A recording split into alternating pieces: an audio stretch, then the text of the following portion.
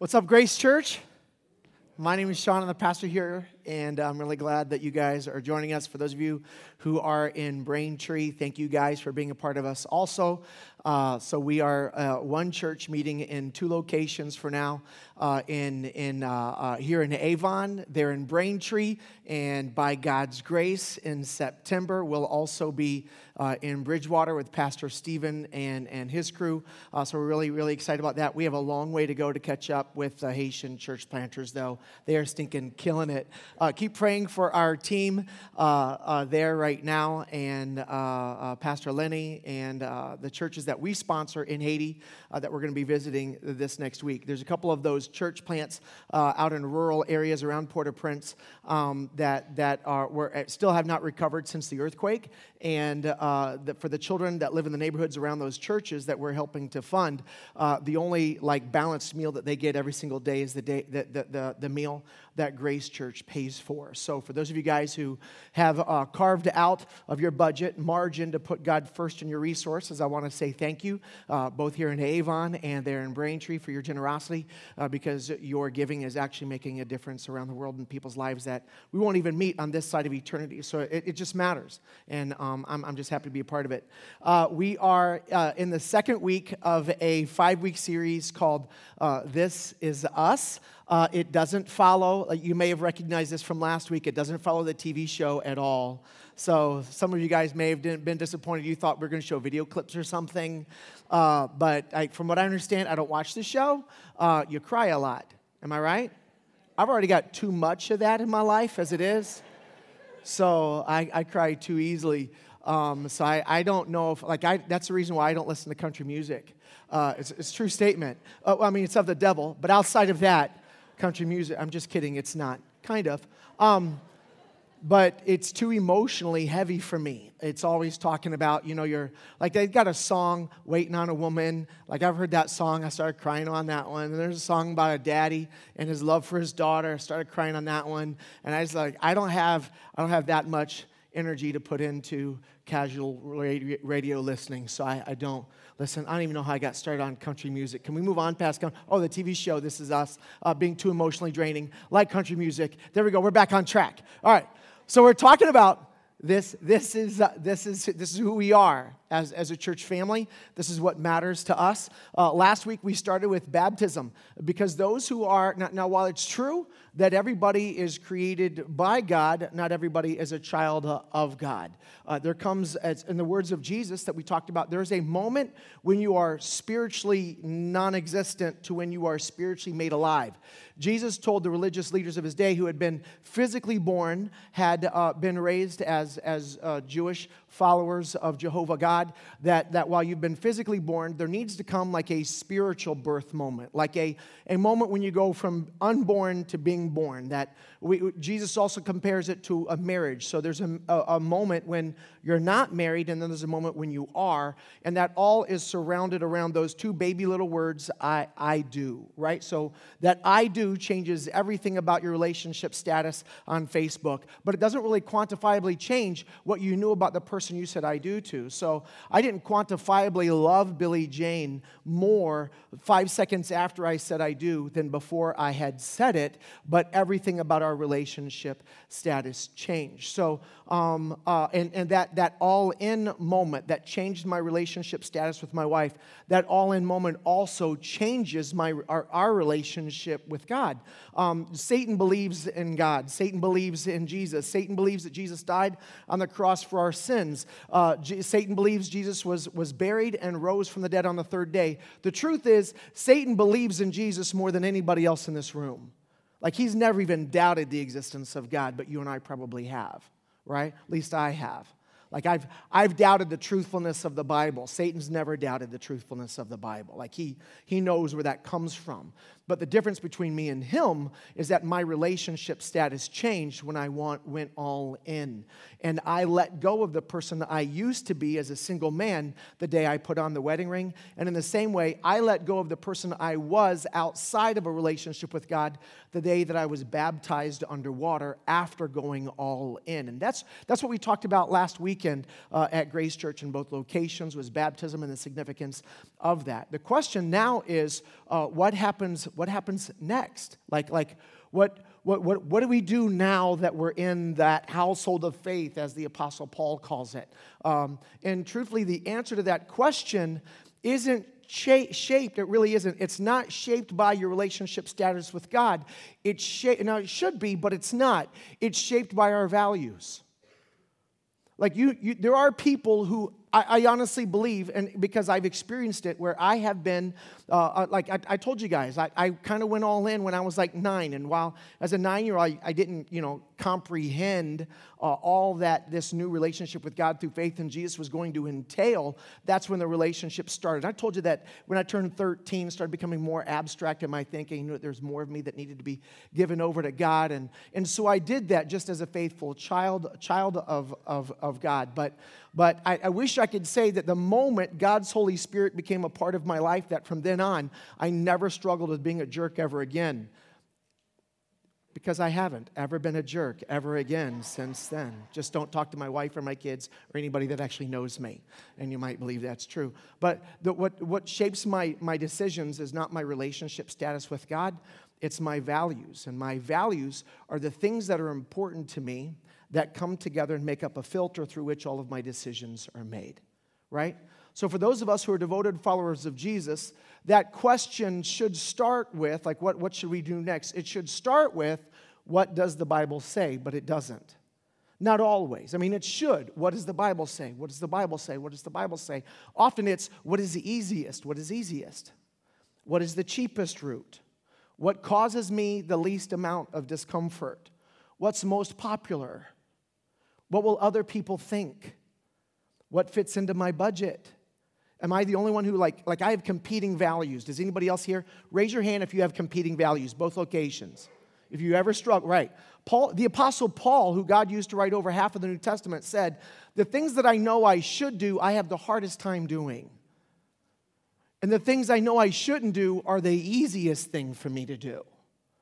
So if you struggle with doing the right thing, and for me, the issue isn't always, now sometimes it is, but the issue isn't most of the time that I don't know what's right and wrong. The issue is that something else is just more important to me than doing what's right now. Because sometimes doing the right thing isn't easy, doesn't fit into my budget, is not popular, not convenient, and would make me uncomfortable. That's why you and I will be tempted and often do lie. Or, right? Or what? Lose our temper or are driven by our fear because we're afraid of something. We don't trust. Like we know God's watching out for us. We just don't feel like it sometimes. And so our feel. So those values become the filter through which all decisions are made. And what I wanted to talk about today is the number one filter through which all of us who have become devoted followers of Jesus ought to run our decisions through. And that question is, what does the Bible say? So if there's one thing I want you to get from this weekend's teaching, it's that the number one question you can ask facing any decision, a dating choice, where you go on the weekend, who you hang out with, what you should do at a party, how you set your budget, what job you take, where you move, who you marry. The number one question that should be the very first thing through which all of our choices are filtered is the question, what does the Bible say? Even Jesus himself, when he was tempted by Satan in the wilderness, the Bible talks about before he was baptized, even Jesus himself asked the question, what does the Bible say? Because to push off the temptation to do wrong, the Bible says that Jesus was tempted in every way, just like we're tempted, yet without sin. And the very first response Jesus had to every single temptation that he struggled with was this: what does the Bible say? And he quoted a scripture that directly affected the outcome of the choice that he was given. And I know that every single weekend at Grace Church, there are two types of people here. There's the person who is not committed in a relationship with God, and there are those who are in that committed relationship with God by faith in Jesus. And we're in different degrees of that. Some of us who are not in a committed relationship with Jesus, it's not that you're like a bad person or anything like that. You maybe get some of the story, you might believe in God, but you ain't going to be all about it yet. right? Or maybe some of us are getting closer to that, but just that all-in thing scares you, or others of you, you're kind of like, you're only in this for as much as it's practically able to help you live a better version of your own life that you want to live. And at any point, if it takes you off track for where you want to go, you're going, so maybe you're just like, there's a lot of practice, and truthfully, there's a lot of things in the scriptures that work, whether you're a believer or a follower of Jesus or not, because it's just the way that God set up the world. So maybe that's where you're at, or maybe you are on that I'm all in side, but maybe, you know, you're like, I've been 100% married, but been a horrible husband, right? So maybe you're 100% a child of God, but right now you're completely disobedient. You're being a total jerk about it, right? And others of us are really growing in that. So we got people in like all over the map. And so my goal on the weekend is not to exclude either group. So I feel like in every single weekend teaching, there needs to be one takeaway for the person who's not committed in a relationship with God through faith in Jesus yet, and there needs to be one application for the person who is. Now, I can't cover a specific application for every varying degree of this side or every varying shade of this side. I can't do that. I try to pick one that I think would apply to most, and then you guys are supposed to take that and say, okay, here's how that fits me and what I ought to do next. And this weekend isn't any different. So when talking about this is us, those of us who've turned from our personal disobedience towards God, selfishness towards our fellow man, to begin following after the ways of Jesus. Those of us who've transferred our faith and trust off of our own awesomeness, recognizing that I'm never going to be innocent, only Jesus was. Simply asking Jesus to make us right with God, we're brought into a relationship with God. The Bible says then in every case in the book of Acts that those people are then baptized and then brought into a church family. And the reason why being part of a church family matters to God is that He doesn't want any orphans. Like, you have a father, you're just not connected to His family. And none of us can live healthy spiritual lives on our own because all of us drift. Every one of us drift. That's why you need a workout partner. That's why you have to turn in your receipts. Because, I mean, like, your bosses know this. You know this when it comes to your physical health. Like, every one of us tend to drift into bad places on our own. We all need backup. You especially need spiritual backup. God knows this. That's why He brings you into His family. So while this series is specifically addressing the values that shape the decisions of those of us who claim to be a part of us, I don't want to leave out those who aren't there yet. I play basketball on Thursday nights at the Y. It's not that I'm awesome or anything. It's a 35 and older league. All right, it's 35 and older league. And at 48, I'm actually on the younger half of that. And I tell you what, those dudes on the walker cannot stop my post move. I've got a drop step move on the low post that, like, seriously, they drop their crutches every time. It's amazing. And then I missed the layup right after that. But there's I was going to say that's not true. Some of that might be true. Whatever, it doesn't matter. That's a side detail. The point is this past Thursday night, there's a guy who is on my team this session, and they're like 10-week-long series sessions, whatever, and terribly funny, and got a terrible mouth.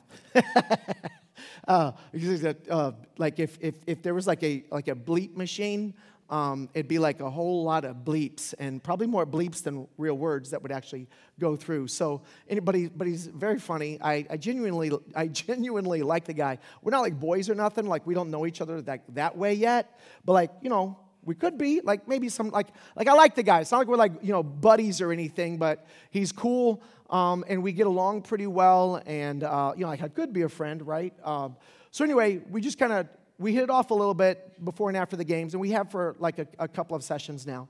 So we're finally on the same team. His daughter was walking through the Y on Thursday night, and he introduced me to his daughter, and said, he's a pastor. And like she goes, okay. She goes, well, do you know what a pastor? Like, a pastor, he preaches the word of God. And like he was talking to his daughter, expecting her to think this was a big deal, and she couldn't give a rat's butt, to be honest with you, at all. And so I was a little offended. I wasn't at all. I'm just kidding. But she didn't get it at all. And it was kind of like religious of him to do that, right? So I felt like he kind of opened up the door a little bit. So we start walking out the Y together, and I just said, so like, are you religious? Like, do you go to church anywhere? And he was like, oh, no, not at all. I said, well, your daughter didn't, because like she didn't know what a pastor was. I said, so do you ever take your daughter to church? He goes, no, she's never been. And I was like, oh, okay. And I'm thinking, because like he knows stuff, because he's been giving me crap about being a preacher for like 6 months now, and like he's giving me very specific crap about very specific things about Christians. So he's been around them before, so I just asked some exploratory questions. I'm not looking to get into debate, not trying to win him to Team Jesus or nothing. I just want to start he started the conversation. My job is to what? Just keep the conversation going. So I said, were you raised in church? And he had, grandparents that had. And I don't want to give too much detail about his life, because I feel like some of that was shared in confidence. And I haven't given you enough of a description that you would know who he is anyway. But he made the comment. He said, I believe in God. I believe in Jesus. And I believe that Jesus rose from the dead. I just don't believe in the Bible.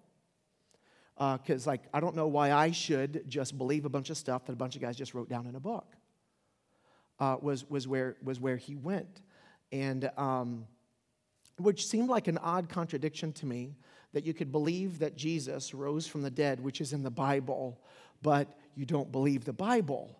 So I feel like there's parts and pieces, but the idea that he would question whether or not his entire life should revolve around what's in this book or not, I felt was a legitimate concern. Right? And not that anything else was illegitimate. He just has a different perspective because he's walked a different path. And I get that. And I don't think that he's outside of God's love or God's grace. Like, I feel that God's actively at work in his life, because he keeps bringing up religion every time there's other things I do besides preach. Like, we can have normal conversations about stuff, but that's not where he wants to go. So I feel like God, I don't know where this is going to go. I'm just along for the ride. And if it doesn't go anywhere, I can still be his friend, because he's a cool guy. And I like hanging out with him. But the idea that the Bible might not be everything Christian says it is I think, a common concern. And so that's what I want to address first. So like I said, I want to address both halves of spirituality today. And I think that my friend on my basketball team represents a legitimate concern for those who aren't yet committed followers of Jesus yet. Does that make sense? So if that's where you happen to find yourself, I'm going to pretend that while you've never shared that with me personally, and you might not, especially in a church, because you think that would be like, I don't know, God would strike you, or I don't know why you wouldn't share that, but if you didn't, then maybe you're just glad that somebody else shared that with me, so I could maybe at least consider your perspective.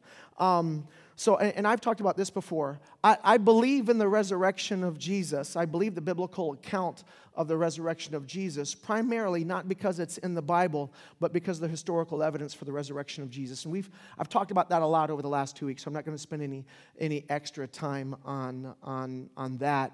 But I believe the biblical account of the resurrection of Jesus, not because it's in the Bible, but because it's backed up by so much historical evidence. Now, we kind of camped out on that a little bit on Easter, and then that was the whole teaching for Easter last year. So if this is your first weekend at Grace, number one, I'm glad you're here. Number two, I'll point you to our website where you can go listen to last Easter's teaching if this is the most important part to you. But the thing about the resurrection of Jesus, and I talked about this also, one of the evidences for the resurrection of Jesus is the spread of the belief that Jesus had resurrected from the dead during the lifetime of eyewitnesses. And truthfully, they had begun writing what we know as the New Testament while those eyewitnesses were still alive. And when it became a minority persecuted religion within the Roman Empire, if they had gotten one detail wrong in any of their written records of the story, Christianity would have been debunked before it ever got outside of Jerusalem. Now, one of the evidences that we know that it was being written during the lifetime of eyewitnesses is something that the Apostle Paul says in 2 Timothy chapter 4. He told one of the guys that he was mentoring, his name was Timothy. You can read this in 2 Timothy chapter 4. I believe it's like 11, 12, or 13. It's towards, I want to say that's towards the back half of that chapter. But he told Timothy, he said, meet me in, and I can't remember the name of the city where he told him to meet me in, but he said, meet me in that city and bring with you the letters. The scrolls is actual, the Greek word that was used there is translated as the scrolls, the letters, the writings that were already being collected as being historically reliable accounts of the life of Jesus and everything that was happening to them since he had resurrected from the dead. So that right there tells me that Paul wasn't the only one writing about the stuff that had happened in the life of Jesus and the things that God's Holy Spirit was telling them and the church throughout the Roman Empire, but that other people were writing those also. And we've got like the book of Matthew, who was written by a disciple of Jesus. Mark was written by a really cool thing. And this is one of the reasons why I believe, by the way, I haven't always believed the Bible was 100% true. I've come to that conclusion now because of the evidence, but I haven't always believed that. One of the neat little details I like in the book of Mark is that in his account, and by the way, Mark was a young man who was, his mom and his grandmother were followers of Jesus. And he was just a little kid who used to hang out with all the older disciples, and those guys were like their heroes, his heroes and everything. He ends up becoming like the sidekick for the Apostle Peter later on in life, and we know this from extra biblical sources. That's not in the Bible. We just know that from other historical evidence that he was kind of like being mentored by Peter. And in his account of the arrest of Jesus in the Garden of Gethsemane the night before he was crucified, Mark gives this random detail. Remember, he's the son and grandson of two of the women who were devoted followers of Jesus with the disciples. And he used to tag along with them. But in the book of Mark, in his account of the arrest of Jesus in the garden, he tells a story of a little boy who was watching the arrest of Jesus in the trees, who then has a soldier grab him by the jacket, and he squirms out of the jacket and runs off into the night naked. That's a pretty random detail. Why is that even in there? Who is that little boy who got busted by the cops and took off naked into the night? Who do you think it was? Mark. Like, that's the only thing that makes sense. Like, I love like little things in there. Like, it doesn't help this. Like, those little things like that, like, it's all over the place. It's just one of the things that to me confirms the historical narrative of the biblical account of the life of Jesus. That's not the proof I wanted to give you. The only point I wanted to tell you is that it was written by eyewitnesses, and if they had gotten a detail wrong, it would have been debunked, and nobody would have believed it. So then the question to me is, what if it's been changed since then? So if it was originally being written and everybody in those days accepted it, what if it's true, as some people assert, that over the course of centuries, people have added things into the historical account of the life of Jesus, things like his resurrection, things like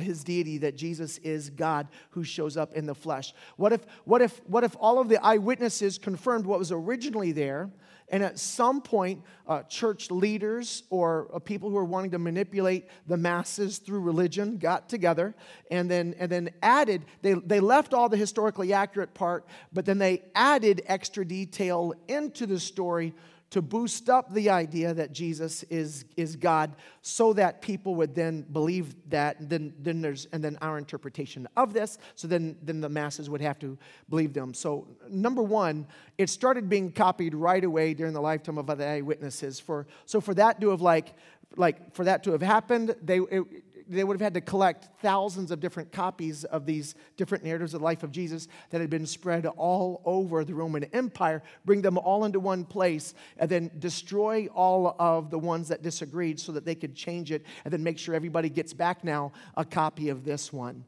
the one that we've artificially changed. And we'd have to do this in such a way so that like everybody who knew that we had changed it wouldn't get upset with us. So number one, I think there's some serious logistical issues with that, but that's not even the most compelling evidence for me that the New Testament, the narrative hasn't changed at all. The evidence for it is the bibliographical test, which is what every piece of ancient literature is given. So when you find an ancient document like the U.S. Constitution, we know what the original writers of the founders of our country wrote on the U.S. Constitution because we have handwritten copies of the Constitution in existence, right?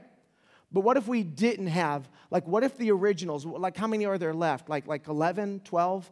Somebody could watch that Treasure movie again, and we could find out how many, what was that? National Treasure. You can find out how many copies of the U.S. Constitution exist. But if all of those were destroyed, how could we know that what we have as a record of the U.S. Constitution is what they originally wrote? And that's what they do with all pieces of ancient literature. If it's not a handwritten copy, how do we know that the oldest copy we have is what was originally written? Does that make sense? So there's actually a science to this. What they do is they find all of the ancient manuscripts that agree, and then they take the oldest copy. So if the oldest copy of all of the manuscripts that agree, they want to find out how long after the original was this one written. So if it's not a handwritten copy, if it's a copy of the original, how much time has there been? You remember the telephone game in second grade? The first kid's going to get the teacher's sentence right. Second, if the first kid's a moron, nobody else even has a chance, right? How many of you guys, anybody here? Raise your hand, both locations. If you were that moron, raise your hand. If no one's going to do that, probably raise their hand. And if you are, I'm not even going to call you out. So, but if everybody tried to get the story right, the teacher tells that sentence, then they whispers it, and then they whisper it, and they whisper it, and they whisper it. You want to get as close as you can to that first chair. If you don't have the actual teacher in the room, if you don't have the actual handwritten copy, if all you have is a copy of the original, you want to get as close to the first chair as you can. Does that make sense? So you want to find all of the ancient manuscripts that agree, and how many chairs after the original is it? So all I'm going to do with you, and we deal with this every other summer. We talked about this last summer, and we're going to deal with it not this summer, but then summer of 2019, we'll deal with it again. So I'm not going to go into all of the evidence on why I believe the Bible is true. I'm just wanting to acknowledge the fact that there are people in this room right now in both locations who may not be confident that the Bible is reliable. So it's out of respect for your opinion that I'm doing a little bit of this review for in front of the rest of us. But to summarize it briefly, I'll share with you how other pieces of literature stack up. How many of you guys have ever heard of Plato, right? Socrates, Plato, and Aristotle. Plato, raise your hand if you know who I'm talking about. All right, Plato. There are 7 ancient manuscripts that agree in existence today, and the oldest one was written 1,200 years after Plato actually existed. And you won't find a single ancient literature professor who will deny that what we have today is exactly what Plato wrote. Why? Because of the evidence. What's the evidence? There are 7 manuscripts that agree, and the oldest one was only written 1,200 years after Plato. Next one is Aristotle. He was a disciple or a student of Plato. Raise your hand, both locations, if you've heard of Aristotle. Just want to make sure everybody's awake. All right. There are 49 copies of his writings in existence, which is way more than Plato's. So there's 49 ancient manuscripts that all 100% agree. But the oldest one was written 1,400 years after Aristotle lived. But you won't find an ancient literature professor anywhere in the world who will doubt that we have today what was originally written. Why? Because of the evidence. What's the evidence? 49 manuscripts, but a time gap of 1,400 years. And I'm going to skip a whole lot of them. I'm going to go straight to second place. Second place is Homer's Iliad and Odyssey. Homer is who Matt Groening named Homer Simpson after. You can Google that, all right?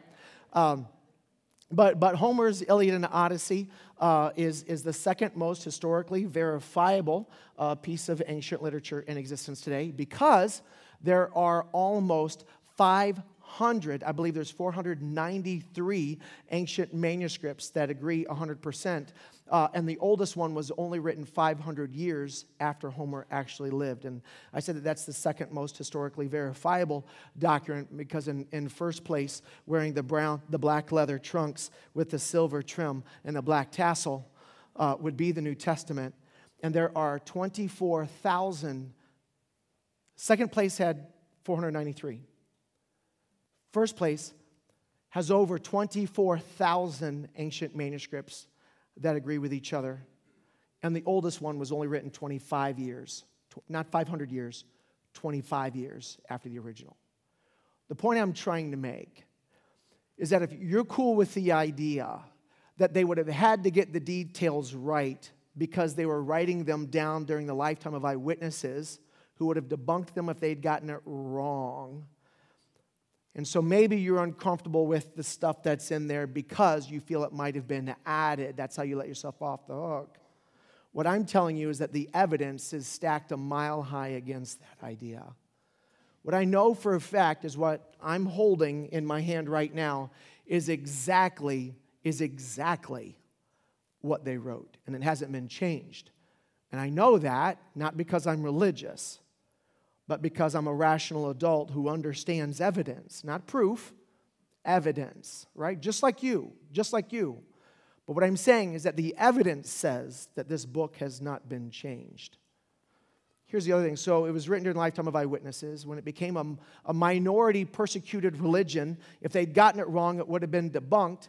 And if they knew they were lying about it, they definitely wouldn't allow themselves to be tortured to death rather than admitting that they were making it up. So that doesn't make any sense either. I'm just saying the evidence would lend itself towards a rational conclusion that as improbable as you might feel the details of the Bible are, the most probable explanation for the evidence that we actually see in the world is that they got the story right.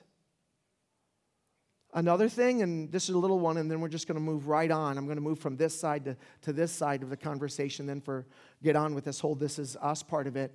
And that is that every single piece of archaeological evidence and extra biblical resources throughout all of history and everywhere in the world only corroborates the details that's in the book. There's no archaeological evidence that contradicts the biblical narrative. I'm just saying if this stuff was made up, they didn't get anything wrong? Like nothing? Like even non-religious people use the biblical narrative, both Old and New Testament, to find new undiscovered civilizations, population centers, towns, and villages. Because they understand how historically accurate the biblical narrative is. My point is while I haven't always wholeheartedly believed that the Bible was 100% true, it was my skepticism that led to study, which then confirmed because of the evidence that it had been right all along. I'm not saying you have to get there. I'm just saying that's how I got there. That's how I got here. So then the Bible becomes the number one authority on not only the life of Jesus, but also the historical account of the way that God has interacted with mankind throughout all of written history. So Jesus comes along and then says in Matthew chapter 7, and by the way, he said this in front of a crowd of thousands, most of whom did not accept what he had to say at the time. And if he hadn't have said what this book says that he says, it would have been discounted and would have been used to prove that Jesus wasn't who they said he was. So again, the fact that Christianity kept spreading during the lifetime of eyewitnesses only reaffirms that when Matthew says Jesus said this, it's actually what he said. In Matthew chapter 7, verse 24 to 27, Jesus is telling the story, and he says, "Those who hear what I say and then rearrange their lives around what I say are like people who build their house on a solid rock foundation. But those who hear the things that I say and don't make a conscious choice to rearrange their entire lives around my teaching are people who build a house without ever laying a foundation first." Now, I don't know if you're a handyman or not, but I do know that if you went into a house that you wanted to buy and the foundation was cracked, crooked, or leaning, you probably wouldn't buy it. I don't think you have to be a construction ninja to notice that that's... And what he says is that people who know what I say and don't rearrange their lives around what I'm saying are people who are building their house not on crooked foundations, on no foundation at all. And over the course of time, he says, your whole house will fall apart. And obviously, he's not talking about a house. He's talking about your life. So this is why, for those of us who are us, for those of us who've turned from our disobedience towards God, selfishness towards others, to begin following Jesus, is the number one reason why we make this the number one value that drives the decisions that we make. The one filter through which all other filters must pass through is because this is the one thing that Jesus said will guarantee that my life will matter. This is the one thing that keeps my life centered. This is the one thing that guarantees that I get to be the person that God intended me to be before my mom and dad ever dreamed me up.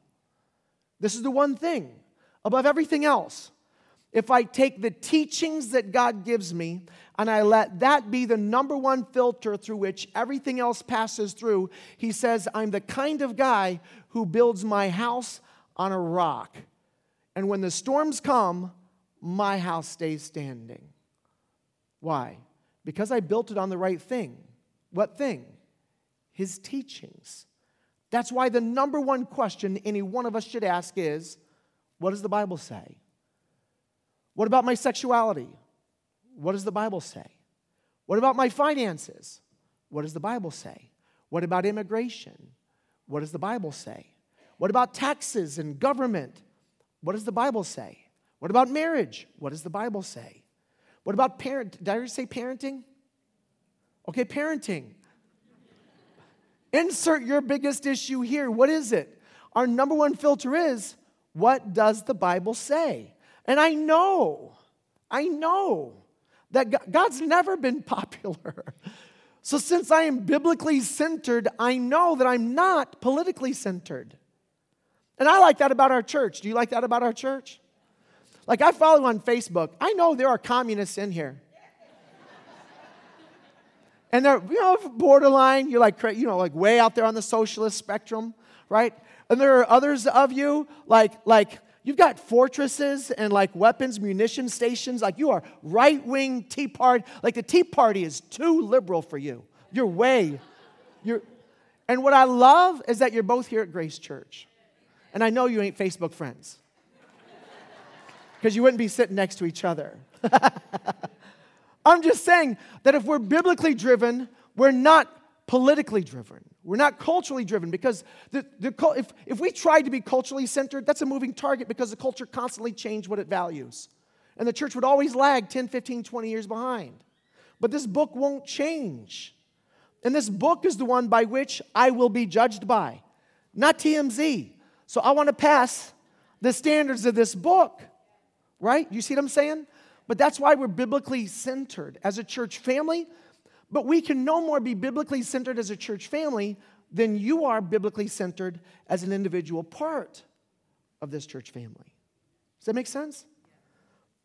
Isaiah chapter 40 says, the grass withers and the flowers fade, but the word of God endures forever. Jesus said in Matthew chapter 24 that heaven and earth pass away, but my words never will.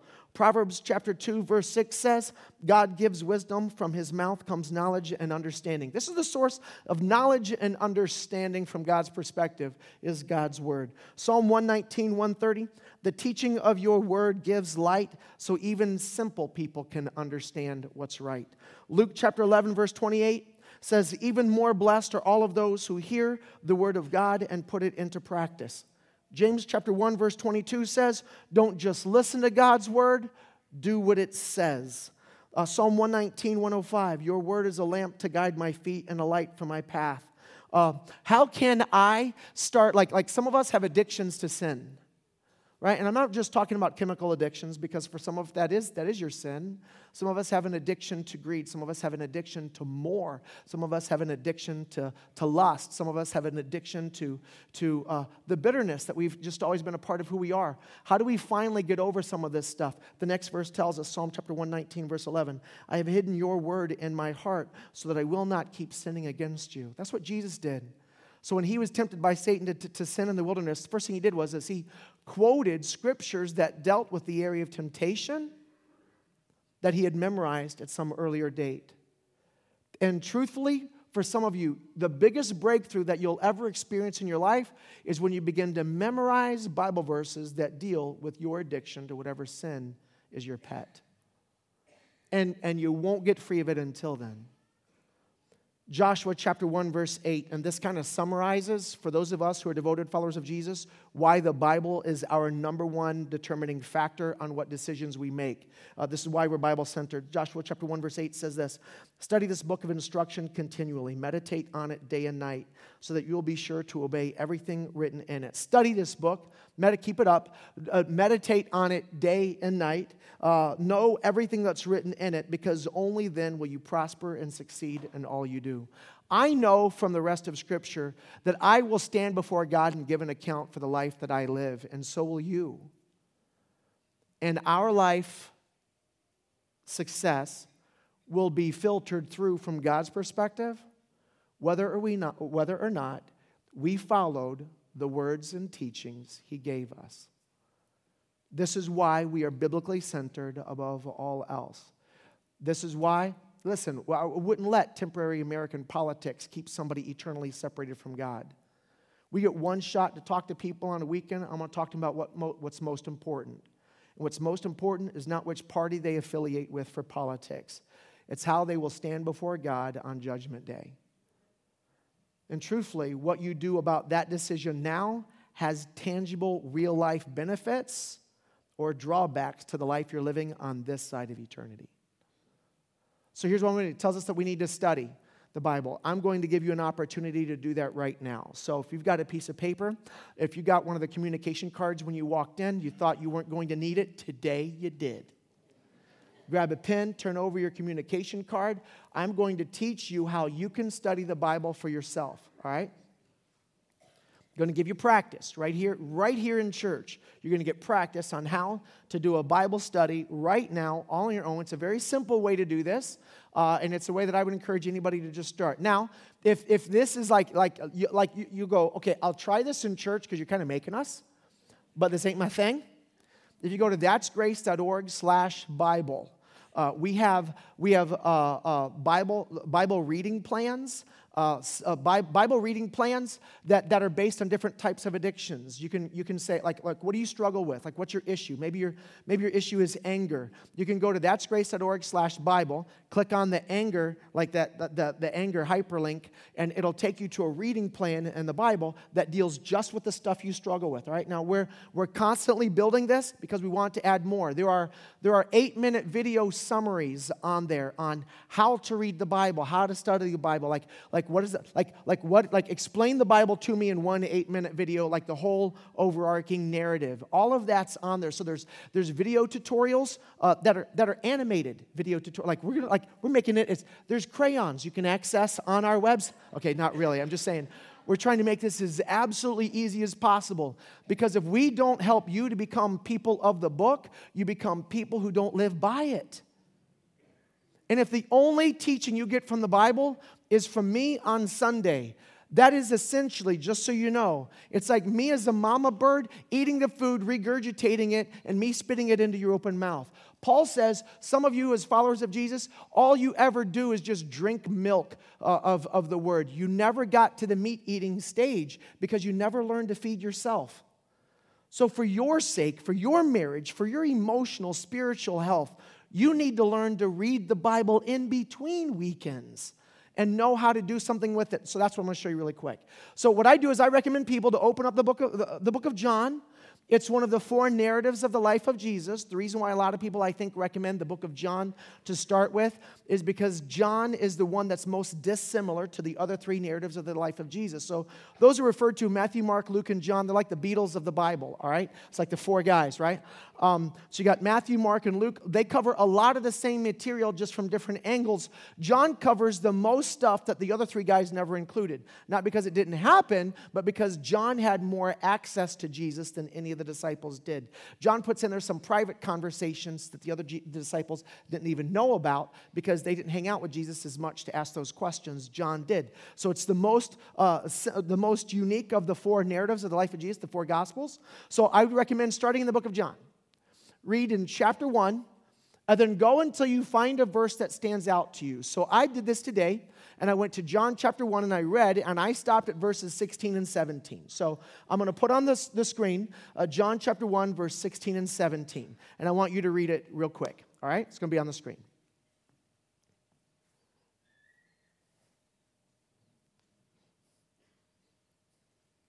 Now let's go to verse 17.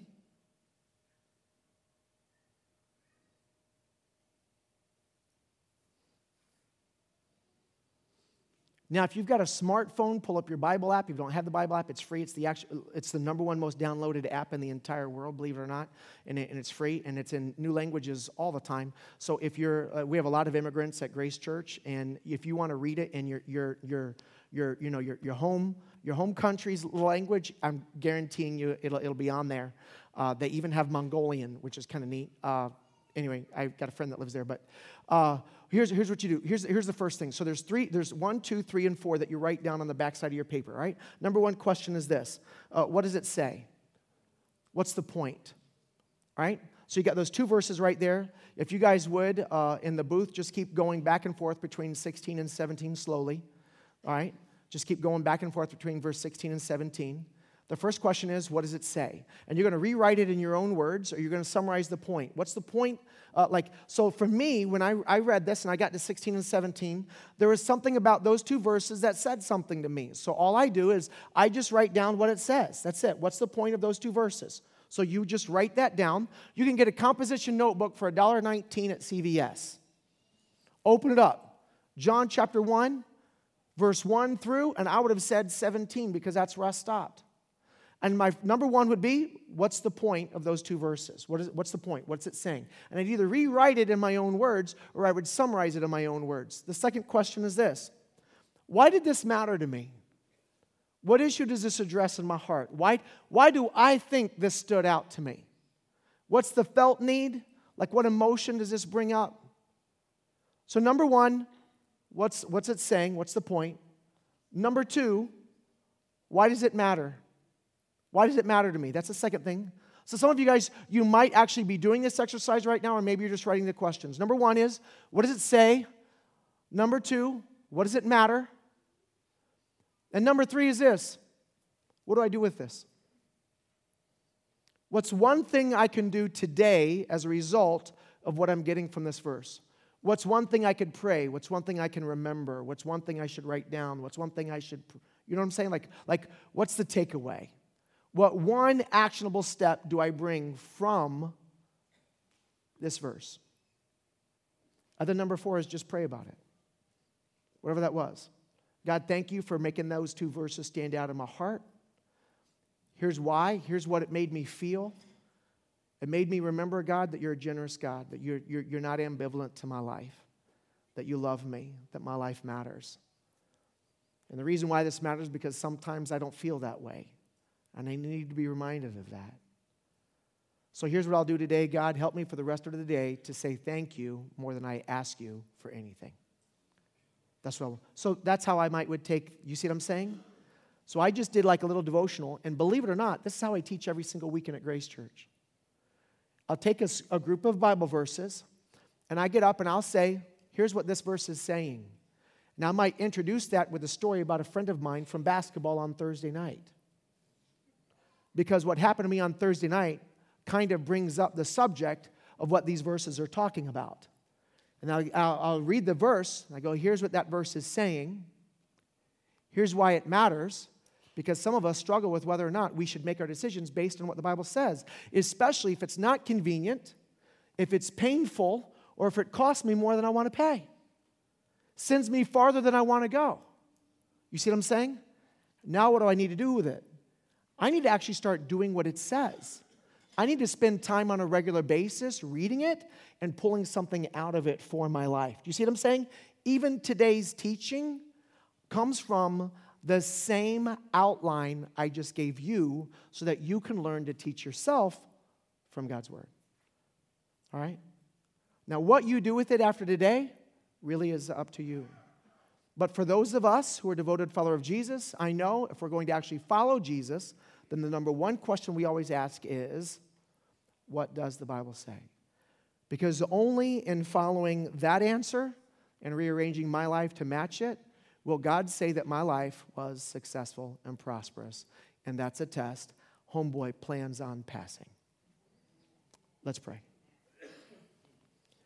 God, let your will be done in each one of our lives so that your will can be done through our lives. This is what we ask you in the name of Jesus, and we all say together, Amen.